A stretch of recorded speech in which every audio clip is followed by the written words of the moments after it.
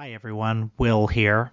If you asked me to close my eyes and conjure the iconic images of cinema history, I might think of Harold Lloyd dangling from the clock tower, Charlie Chaplin winding through the factory gears, Janet Leigh stretching out her arm as she collapses in the shower, and of course, a gorilla in a diving helmet traipsing through Bronson Canyon.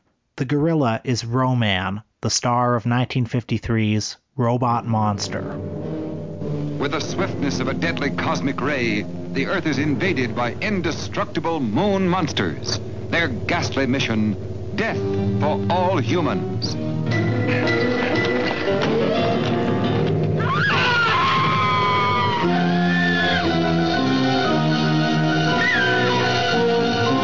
What astounding technical developments are being made to protect mankind? Robot Monster brings you an actual preview of the devastating forces of our future. Robot Monster told the story of a post-apocalyptic Earth in which the last humans mounted a desperate campaign of resistance against their alien oppressors. Ro-Man is the film's anti-hero, an alien invader who finds himself gradually swayed by the humans' capacity for love. Here he is in one of the film's most iconic scenes. There is one thing you do not understand, Great Guidance. You reject the plan? I wish to make an estimate of my own. To think for yourself is to be like the human. Yes, to be like the human. To laugh, feel, want. Why are these things not in the plan? If you know one thing about Robot Monster, you know that Ro-Man has the body of a gorilla with a diving helmet and antenna on his head. He was played by George Barrows, an actor who owned a gorilla suit, and was thus called upon to play gorillas in many low-budget films. Robot Monster became notorious among the boomer kids who saw it on TV, a reputation that solidified when Harry and Michael Medved included it in their influential 1978 book, The 50 Worst Films of All Time, as well as its 1980 follow-up, The Golden Turkey Awards. It was also an early episode of Mystery Science Theater 3000. Robot Monster was shot in 4 days on a budget of $16,000 by director Phil Tucker, a personal favorite filmmaker of mine. Tucker would eventually graduate to a successful career in post-production, working at Paramount on such films as the 1976 King Kong. However, Robot Monster gave him immortality, existing today just down the block from Plan 9 from Outer Space in the canon of 1950s sci-fi. It may be bad, but it's nearly impossible to dislike. Robot Monster was released at the height of the 1950s 3D craze, but has rarely been seen as it was intended. I first encountered it on VHS on a tape that cheaply simulated the effect with red and blue glasses. It looked terrible. For its 70th anniversary, the film has received a much-needed restoration courtesy of the 3D Film Archive, an organization dedicated to the preservation of stereoscopic 3D film. The company's heroic work has included preservation of such 1950s 3D landmarks as The Bubble, The Mask, It Came from Outer Space, and many more. They've also restored some important non-3D work, including the first season of The Abbott and Costello Show. I highly recommend that Blu-ray. For the rest of this episode, I'd like to share with you 2 interviews I did. In a few minutes, you'll hear me talk to the last surviving cast member from Robot Monster, Gregory Moffat, who played 10-year-old Johnny. Before that, I was very fortunate to speak to Bob Furmanek, the president and founder of the 3D Film Archive, who spearheaded the restoration. Furmanek also once served as the personal archivist of Jerry Lewis, so of course I needed to digress and ask him about that. I connected with both of them over the phone, so be prepared for the audio quality to be of telephone quality, but if you're as big a Robot Monster fan as I am, you've long learned to appreciate technical imperfection.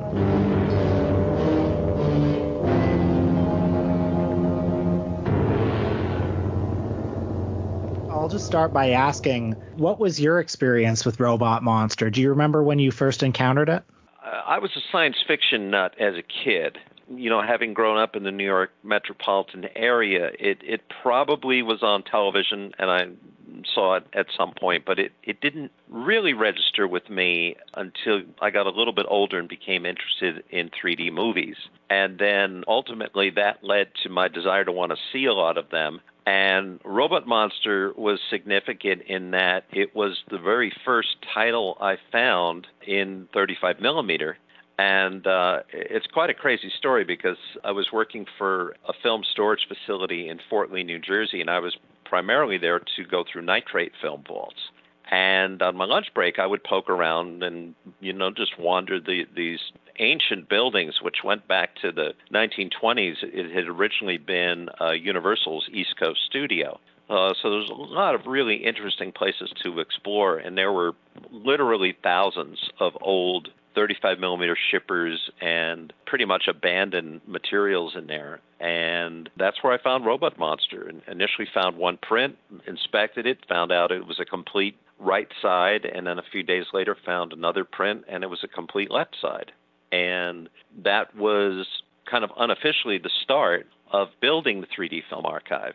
And I remember working on it because the prints had been separated in 1953, so they were in various stages of wear and damage, and I had to go through and replace all the missing frames whenever there was a jump or a splice. And did that work? And at that time, I didn't have a screening room set up for dual 35 millimeter 3D, so I booked a facility in New York City to take it in to screen it. And when it hit the screen, I was blown away. My expectations were pretty low, because of all that Golden Turkey Award stuff that happened to the film in the 70s. And Medallion Television, who was distributing the film for quite a number of years, had made an anaglyphic version with the red and cyan glasses. That's how I first encountered it, by the way. I had that Rhino VHS with the red and blue 3D glasses. You've probably seen that, right? Oh, it was terrible.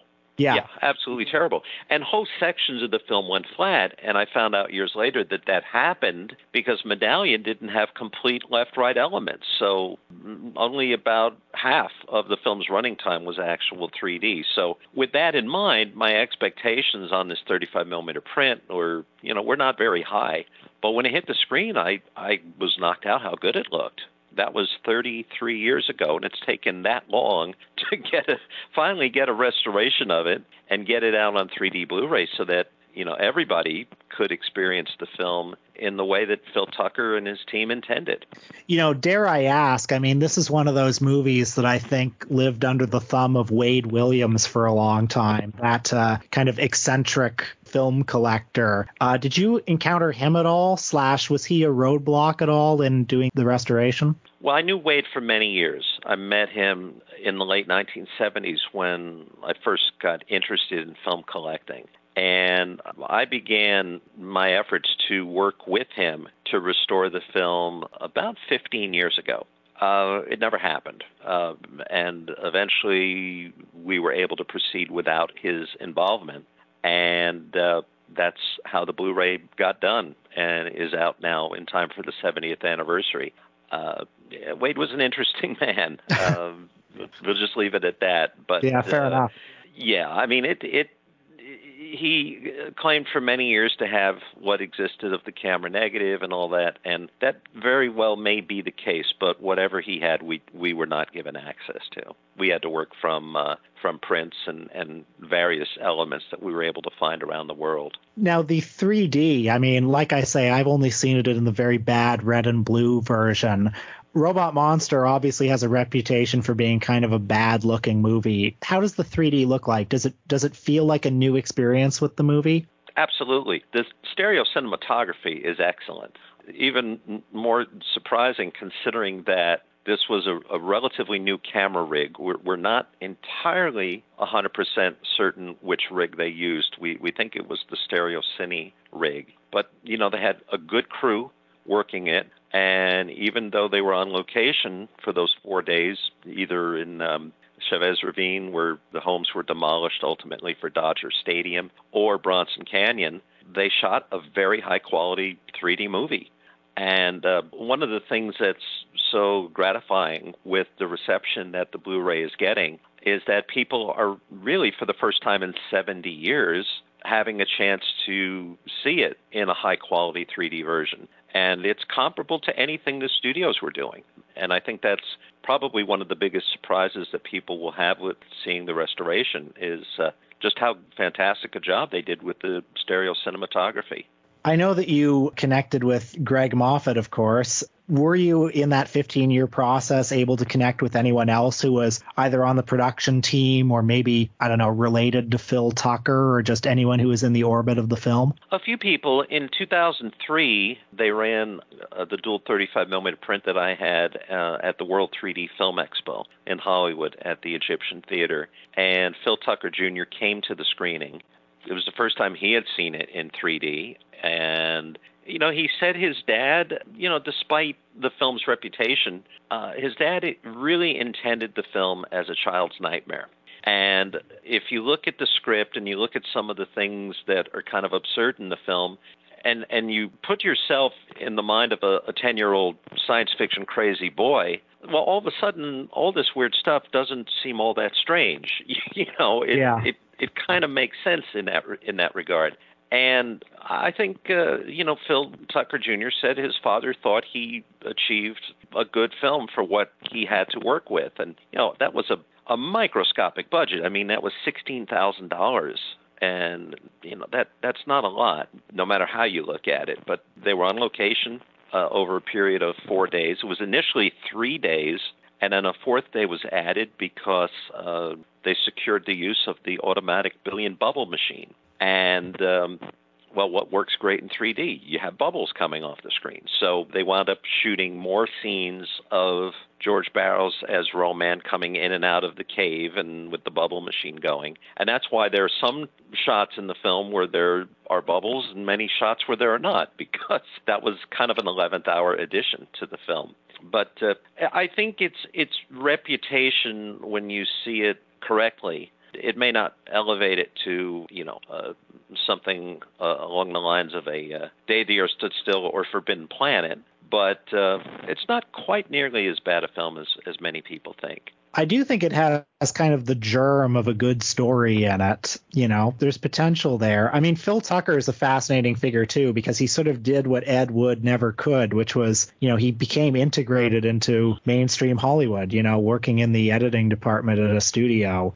Did you look into, or have you seen any of Phil Tucker's other films that he directed? No, I haven't. And some people have asked me about a film he did called Space Jockey that was apparently never finished or never released. And I have no information about that. I don't think his son had any information. And actually, you know what? I take that back. Phil Tucker did the Cape Canaveral Monsters, didn't he? That's right. Yeah, that was that was another dreamlike film, I would say. And that was shown on TV a lot as a kid, and I watched it again a few years ago. And, you know, I think he was a talented guy, and he did the best he could with, you know, very modest budgets. And, you know, he got his films made and out there. Kudos to that. Not everybody can achieve that. So a few weeks ago, I have to ask, a few weeks ago, I actually saw you in New York introduce a double bill of Jerry Lewis movies, The Errant Boy and The Disorderly Orderly. You know, it's not every day that I get to talk to Jerry Lewis's personal archivist. And I'm just curious, what were the day-to-day tasks of being Jerry Lewis's archivist? Well, he had a warehouse in Hollywood on Santa Monica Boulevard that he had started storing material in back in the 1960s. And I came along in the 80s, mid-80s, and he had no idea what was in the building. So basically, I became his full-time archivist to just go through and start cataloging and identifying these thousands and thousands of reels of film and tape and transcriptions and you name it, any kind of recorded media. And I didn't have a great deal of interaction with him at that time. He lived in Las Vegas. And he would call occasionally if there was something in the building he needed. But more often than not, I was interacting with Joe Stabile, who was his manager at that time. And it was a fascinating job. I, you know, grew up loving his work, and here I was 23 years old, and I'm thrown into an incredible building of Jerry Lewis memorabilia, and I loved it. It was great fun, and I worked full time there for 2 years, just going through and cataloging everything. And then everything got shipped to Las Vegas around 1986 or so. And that's when I moved back east. And I kept in contact with Mr. Lewis until he passed. And anytime he was in New York, I would see him. I spent a lot of time with him when he was prepping and in rehearsals for Damn Yankees on Broadway. Which I saw when it was in Toronto, believe it or not. A really treasured childhood memory. Oh, that was such a great show. And yeah. Will, I got to tell you, I had no idea the amount of work that goes into, a Broadway show like that. And I was there every day. I was out of work at the time, which was, lucky for me. And I just watched everything, the rehearsals. And, the one thing I really took away from that was just how amazing he was to work with. And there was such a rooting interest for him to succeed in that show. And I remember several afternoons when he was working on the Two Lost Souls number with his co-star. And forgive me, I don't remember her name, but, this was a time when it was just Jerry and one other person on stage, and yet everyone else in the crew sat there to watch and root for him and cheer him on. And there was such an amount of respect and love from the people on that production.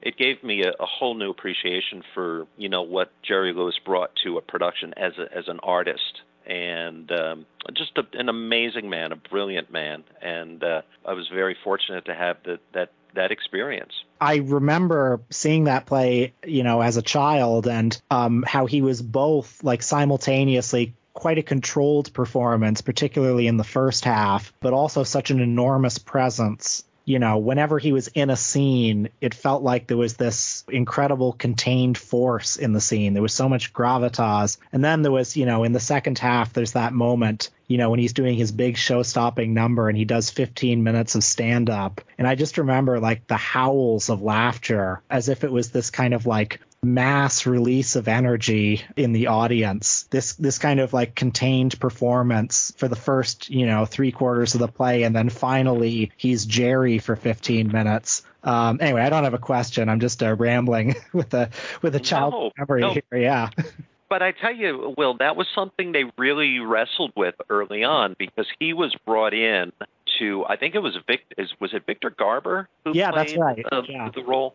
Yeah, he was brought in after Garber left, and the whole idea of doing that number and then having him do a little section of his nightclub act was kind of added to it, and they felt it was necessary because a lot of people honestly were going to see the show again to see Jerry Lewis. So they felt they needed to give a little bit of his stage persona to the show. You read things and comments from people in articles where they say, oh, that was his ego overtaking the show. And it's total nonsense. That was a complete across-the-board decision by the producers and, the people that were putting money into the show to give, the audiences what they expected. And right, it stopped the show. It brought the house down. Every performance. I must have seen the show a dozen times, and it never failed to get a big reaction. I thought it was brilliantly integrated, because again, it's a normal play and a normal performance for like 3/4 of the running time, and then you finally get this, you finally get what you came for, at that point. Exactly. Sorry, one last question along these lines. Just being his archivist, was there one kind of discovery in the archives, one strange thing that you found that was kind of like a holy grail? Well, there were a lot of those for me as a fan, but I can tell you the one thing that completely excited Jerry, and that was I found a 16 millimeter film with sound. And it was a filmed performance of he and Dean Martin at the Copacabana in New York City in 1954. When I found that, I reached out to Joe Stabile and I said, I think I just found something rather significant. And he reached out to Jerry, and Jerry called me within 5 minutes. And he didn't remember it, even though he had paid to have it done. But, that was 30 years earlier. It just didn't stay on his mind. And he couldn't wait to get that transferred. That was a rush, to get it to the scanning facility that day and get the tape to him in Vegas as soon as possible. He was so excited about that. So I would say for Jerry, that was probably the coolest thing I found. You know, the other interesting thing about him at that point in his life and career is he didn't dwell on the past. He didn't live in the past. He was very much someone who lived for the day and the future. So the fact that he had this warehouse of material dating back to the 1940s, it didn't interest him all that much. He was happy to have saved it, but it wasn't part of his day-to-day routine. And there were times over the years where there were different shows done. We did a 5-part series on the Disney Channel. An A&E biography was done where a lot of that material was looked at and brought back. And, of course, then he was, very much involved with the process. But he was very much someone who, didn't dwell on the past. He looked ahead. Well, I could ask about Jerry Lewis all day, so I better restrain myself. One last question on Robot Monster. What can you say about what's on the Blu-ray in addition to the film? What are some of the extra features people can look forward to? Well, we are enormously proud of the Blu-ray because not only the restoration of the feature being a massive uphill battle, because we really were saddled with some pretty rough reels that we had to try to restore, but there are over 2 hours of bonus extras on the disc. For instance, there's a commentary track with Greg Moffat, who played Johnny in the film. There's a fantastic stereo slideshow from Hilary Hess called Travels Through Time and Space. It's about 17 minutes or so of wonderful Kodachrome stereo slides dating back to the 1940s. We've got a collection of trailers for 3D movies that were playing in Los Angeles in the summer of 1953 when Robot Monster came out. And that's a lot of fun. Jack Theakston put that together, and there's various snipes and other things that provide a real nice movie-going time capsule of that period. We've got 2 fascinating new documentaries done, one called Saving Slick and another called Rescuing Roman. And those are done by a really incredibly talented young filmmaker named Sean Thrunk. And they tell the stories about saving the prologue short, Stardust in Your Eyes, with Slick Slavin, and the whole story about finding and rescuing that dual 35mm left-right print of Robot Monster in 1990. We've got a memorabilia gallery at the end of the film. There's a brand new song called Was I a Man that was written and performed by a terrific group called The Other Favorites, who I discovered on YouTube. So there's a lot of bonus extra content in the release. So I always tell people, even if Robot Monster is not super high on your bucket list, I think the several hours of bonus extras are going to give you your money's worth on this 3D Blu-ray release.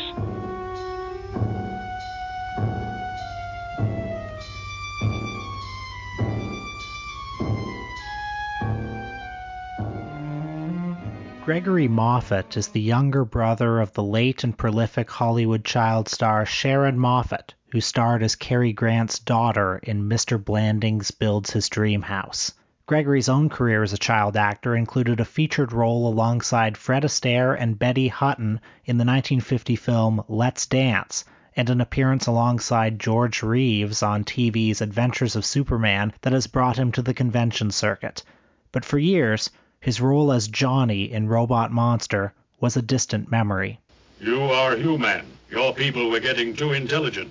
We could not wait until you were strong enough to attack us. We had to attack you first. I think you're just a big bully, picking on people smaller than you are. Now I will kill you. You look like a pooped-out pinwheel. Greg, I just want to say that I probably saw Robot Monster for the first time when I was, about the age you were in the movie. I mean, it's been with me for a really long time, so I'm pretty thrilled to be talking to somebody who is in the movie, I got to say. You have my deepest sympathy. I mean, what can I say? It's been a huge part. I actually, first question I want to ask you, Greg, is, I mean, it got, a huge kind of cult reputation maybe 20 years after it was made. When did you start to become conscious of the fact that it had become this cult movie? Actually, probably not until the early 2000s. I knew that from time to time it would be on late night TV on the off channels at midnight or 1 in the morning. but I had no idea that there was any particular massive audience for it. But it turns out that it wasn't until 2008 that I ever went to any of these conventions. The conventions. And I went in Memphis, not for Robot Monster, but for Superman. But I had pictures from several productions that I was involved in. And I sold quite a few of the Robot Monster, even at an event that was celebrating Superman. It kind of blew me away. Yeah, there's something about that gorilla in the diving helmet that really, speaks across time. Yeah. I mean, I'm not quite sure what it's saying when it speaks across time, but okay. It's a low budget movie that I guess you worked a couple days on, 70 years ago. I mean, when you were growing up, how much did you hang on to the memory of that shooting? What did you remember about shooting it, and what did that experience mean to you? I guess the most important thing was I got paid. If you want to know the truth, we all knew it was fairly low budget, and that Phil didn't have a lot of money behind him, but the check cashed, and my mom was thrilled to death, as you might imagine. Do you remember much about Phil Tucker? Actually, not a great deal. I was 10. It's possible that he's the one that interviewed me for the role, but I wouldn't swear to it. I don't know, how many people he had involved in the pre-production effort. I would think he would have been fairly hands-on with the cast, but again, I don't know. Well, I understand it was a very long time ago and a very short time. Do you remember anything about sort of two things, the experience of filming in Bronson Canyon, which looks like it was very hot and unpleasant, but then also, like, as a kid, when you saw the Robot Monster, gorilla in the diving helmet, do you remember what you thought? I laughed. Yeah. I almost couldn't control myself. This is a monster. I don't know that I said that out loud, but I said, okay, here we go. We shot my memory is mid to late March. And although it looked very hot, it's so deserty and, how do you want to say it, otherworldly, I suppose, in Bronson Canyon, that it would always look like it was 118 degrees out there, But fortunately, we shot at a time when George Barrows didn't lose 80 pounds a day walking around in that ape suit every day. Do people ask you to say that line, "You look like a pooped out pinwheel"? I think that's the big line from the movie. Yeah, well, there are two big lines from the movie. At least my estimation is that one. But it's probably overshadowed somewhat by I cannot, yet I must. Oh, yeah. What the monster says when he's dealing with the big hitter back on the home planet. The experience of being a child actor in the 1950s, I mean, Superman, but also all those other shows, how fondly do you look back on it? Because I would imagine that going to auditions, printing the headshots, working in Bronson Canyon with, a guy in a gorilla suit, it looks like hard work to me. As you might imagine, I mean, if you think about it a little bit, not a lot of hard work is involved. For my first film, I was 4. And I had a walk-on line of "Can I have a piece of cake" in one of my older sister's films. My memory is it was a film called The Judge Steps Out, and there was a birthday party scene. And it was a day when our babysitter couldn't stay home and take care of me while my mom took Sharon to the studio. So she had to take me along. And it turned out the director wanted more kids in the scene and asked my mom if I would be willing. And she said, as long as he's got a line. Very smart. And they gave me a line, and I instantly joined Screen Actors Guild. And in 1947, at the ripe old age of 4, I made my first contribution to Social Security. It was in later years when I started looking at that statement they send you every year. The first time I ever looked all the way back, I said, "My gosh, I was 4." Sorry if you've been asked this question a lot, but is there one particular TV show? I mean, obviously Superman's and Robot Monster are the famous ones, but is there a particular acting experience that you remember the most fondly? Probably my film with Betty Hutton and Fred Astaire, Let's Dance. It was filmed in 49 and released in 1950. And I was a featured player, which made, I'm pretty sure I made the first page of the cast at the end of the film. It was a blast. Both of them were incredibly kind. We had good times on the set and off, blocking scenes, running lines. My mom taught me read quite early. I was probably 3.5 or 4, about the time I did the first film with Sharon. And when Mom didn't have time to run lines with Sharon, she'd ask me to go do it. So I'd read the lead-in lines, and she'd respond. After I did the first one, Mom started working with me, at home about different inflections, how to use emphasis in lines to make them more impactful or more understandable, that kind of stuff. And by the time I worked with Fred and Betty, I was 6. And they did a screen test. And I heard the guy at the end of the screen test, when he said, wrap it up, said something like, this is the kid, or something like that. And a few days later, I got the call, and we went. The unfortunate thing was that was probably February or March of 1949. And the day before the screen test, I'd been at the grocery store with my mom. And one of the neighbor kids and I were good friends and played together a lot. He and his mom were in the store at the time, and he'd wandered away from her, and he snuck up behind me, and he tap back, no tap back, and off running he took, right? Well, I had to go chase him and tap him back, right? I ran around the corner, ran smack into a shopping cart, and got a big cut above my right eye. Oh, no. The screen test was scheduled for the next morning. And the doctor used black thread to close the there's 6 or 7 stitches. And the makeup people the next day to do the film, they must have spent 45 minutes trying to cover up all that black. I guess they were successful. There's a guy that runs a museum, I think in Spain, Jorge Moreno. He tells me that he has a copy of my screen test. He keeps telling me he's going to send me a copy of it, but I've yet to see it. But I would love to.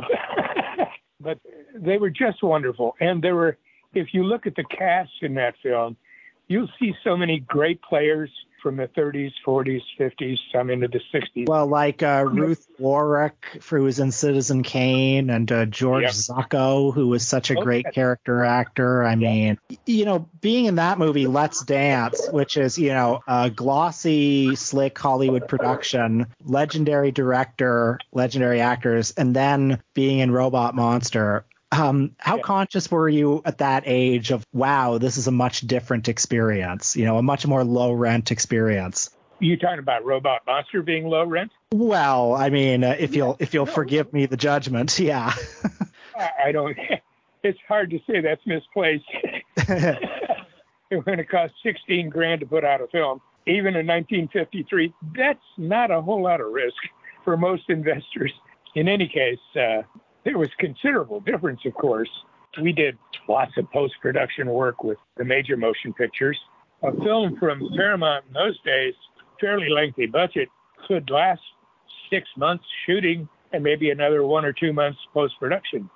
One of the reasons that a lot of youngsters, boys and girls, didn't get a lot of work after they turned 12 or 13 was the risk that producers and directors felt, especially in a film that had a long shooting schedule, was the worry about voices changing. Did you find that was the case with you as you got to sort of like 10 or 12? My work stopped because we moved out of the Hollywood area. My dad was hired by Hughes Aircraft as an engineer in their new plant in Fullerton, California, right next there to Anaheim. And we bought a home in Anaheim about by air less than a mile from where they were building Disneyland.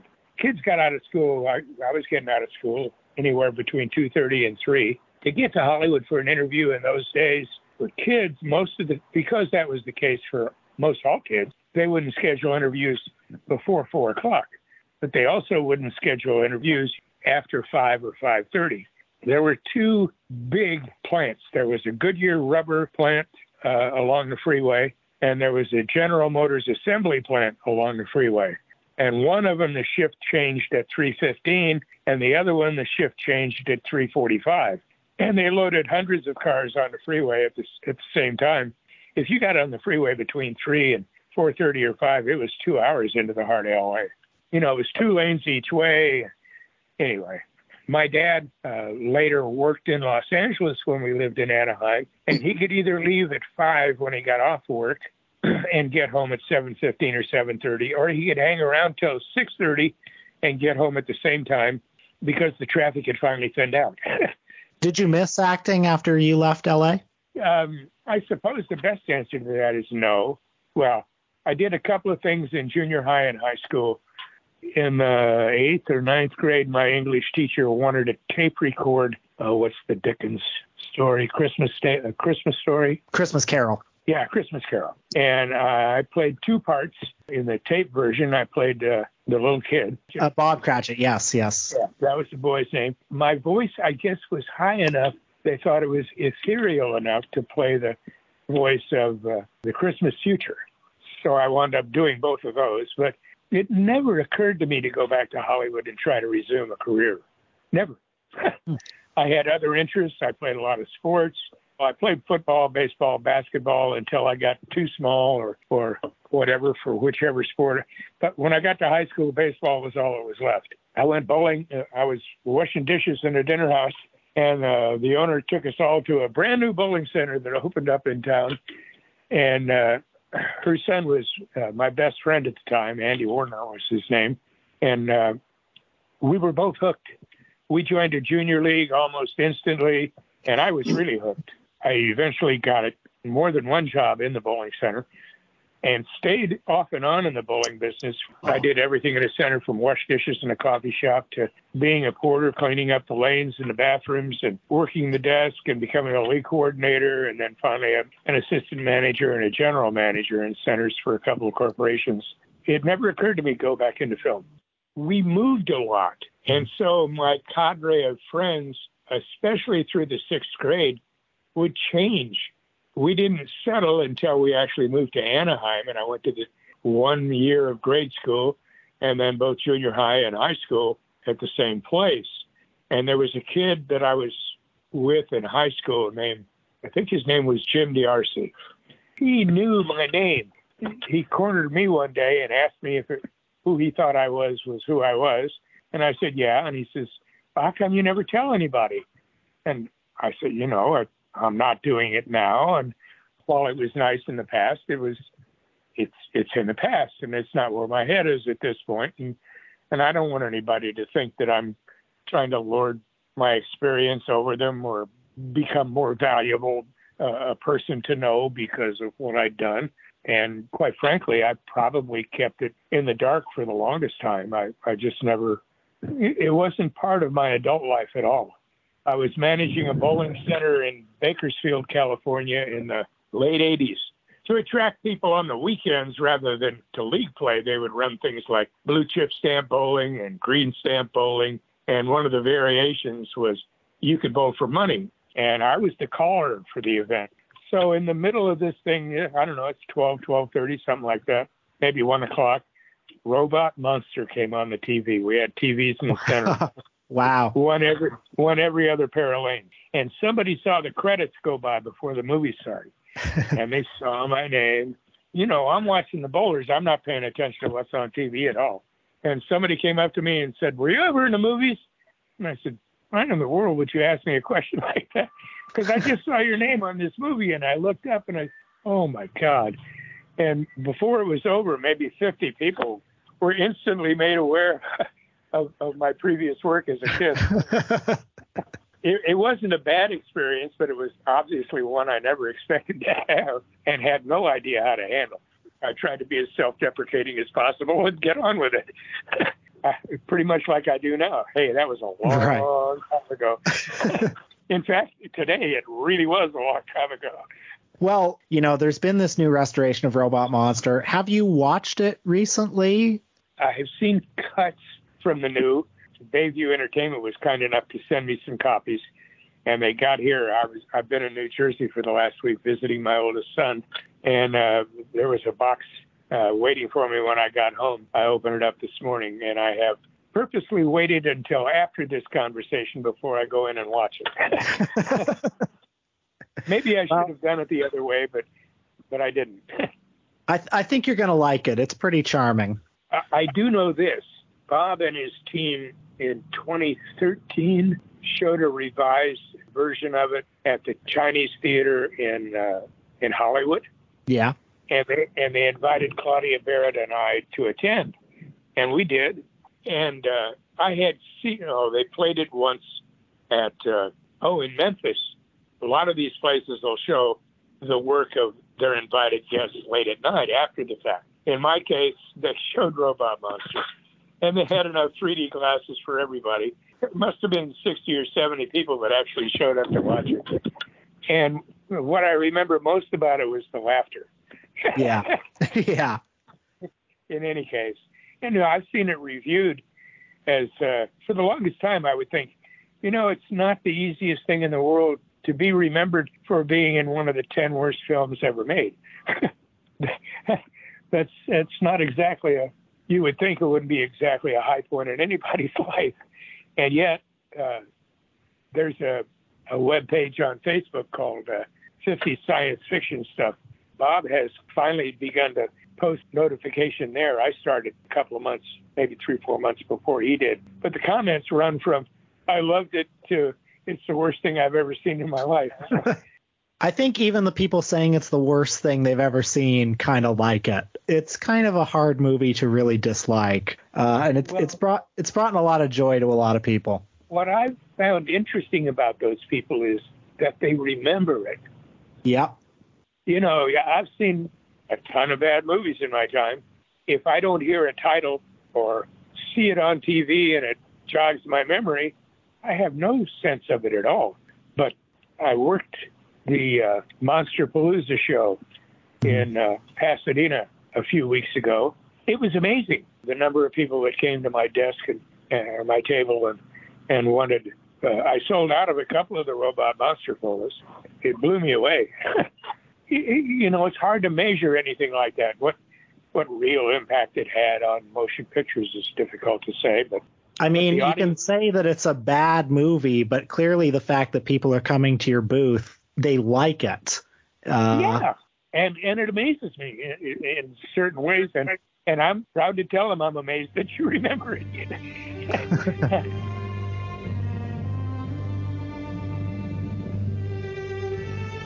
Robot Monster will be released on Blu-ray by Bayview Entertainment on July 25th. For more information on the 3D Film Archive, go to 3dfilmarchive.com.